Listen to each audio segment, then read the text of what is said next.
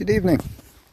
It's Friday, April the 17th. This is the latest in my series of podcasts. I don't need to go through the names of individuals who are doing great things in these troubled times. I just want to thank them. A re-release of the Vera Lynch song, We'll Meet Again, is storming up the charts. An attempt to galvanise the nation as we are informed that a further 3-week lockdown is in place. In earlier podcasts I referred to our attitude and how it could determine our mood and our ability to move forward, whatever life puts our way. We'll meet again will be tough words to hear for those that have relatives who they have lost and were denied the opportunity to say their farewells.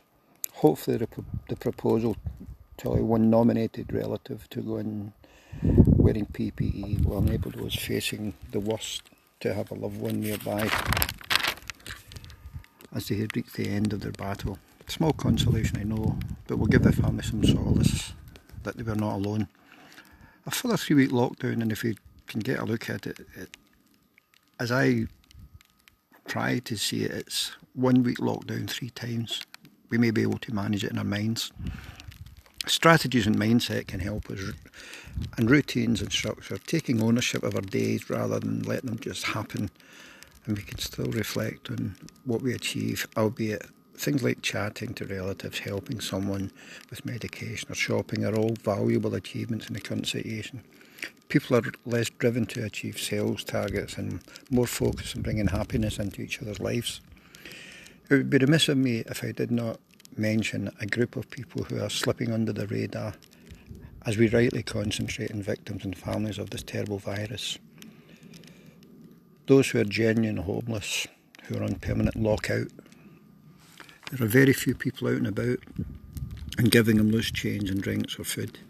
They're exposed to the elements and cannot access the home comforts which we now appreciate more than ever.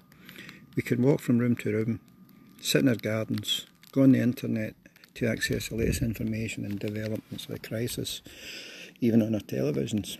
They are still out there in the communities, going hungry and having less access to scraps of food that people would normally detect. The economic effect of the virus is starting to hit, with people losing income, having high heating and food bills because they are home all day. Those in flats with no immediate access to the outside world, and inevitably this will lead to emotional issues as people become more anxious about missing family and earning a wage. That is where we are, but what can we do about it? Alphonse R. Bernard said, "The quality of your thinking determines the quality of your life." I happen to agree with him. We are programmed to do things in a certain way, and to a large extent we follow routines which just right now make each day seem like the same as the one before. We look forward to our weekends, our holidays, so that we can relax and do what we want. So now we can. So what do we want to do? I'm learning a new language, Spanish.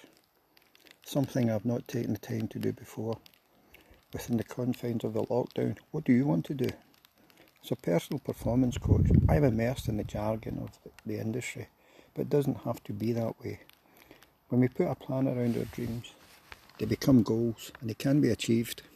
If we take ownership and take steps towards them, then great things can be achieved. Identify your goal, look at the reality of where you are in relation to it, look at the options and the action that you have to take in order to move forward. Commit to taking these actions and identify when you'll do it. Goal, reality, options and when. Remember the acronym GROW.